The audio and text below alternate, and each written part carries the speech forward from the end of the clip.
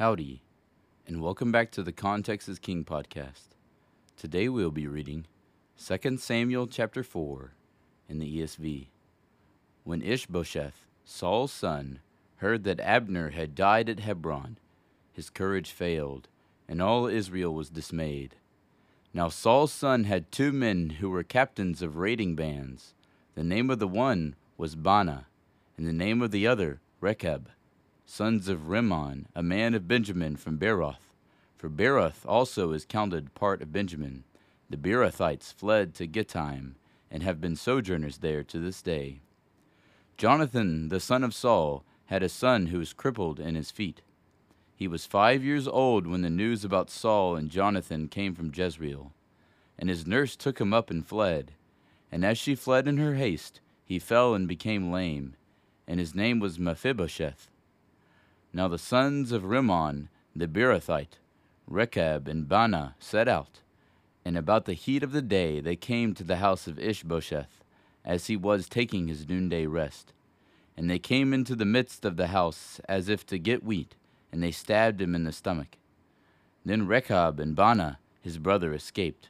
When they came into the house, as he lay on his bed in his bedroom, they struck him and put him to death and beheaded him.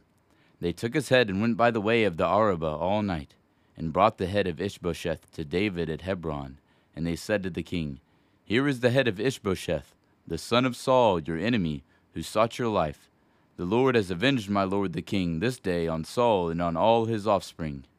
But David answered Rechab and Baanah his brother, the sons of Rimmon the Beerothite, As the Lord lives, who has redeemed my life out of every adversary, when one told me, Behold, Saul is dead, and thought he was bringing good news, I seized him and killed him at Ziklag, which was the reward I gave him for his news.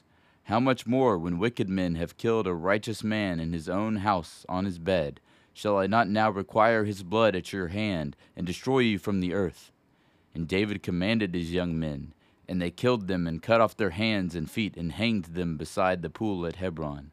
But they took the head of Ishbosheth and buried it in the tomb of Abner at Hebron. Thank you for listening to the Context is King podcast. Make sure to leave us a review so we can get more people to listen to the Bible. Go follow us on Instagram at contextisking_podcast. Cover art is by Shelby Renee Arts. See you tomorrow.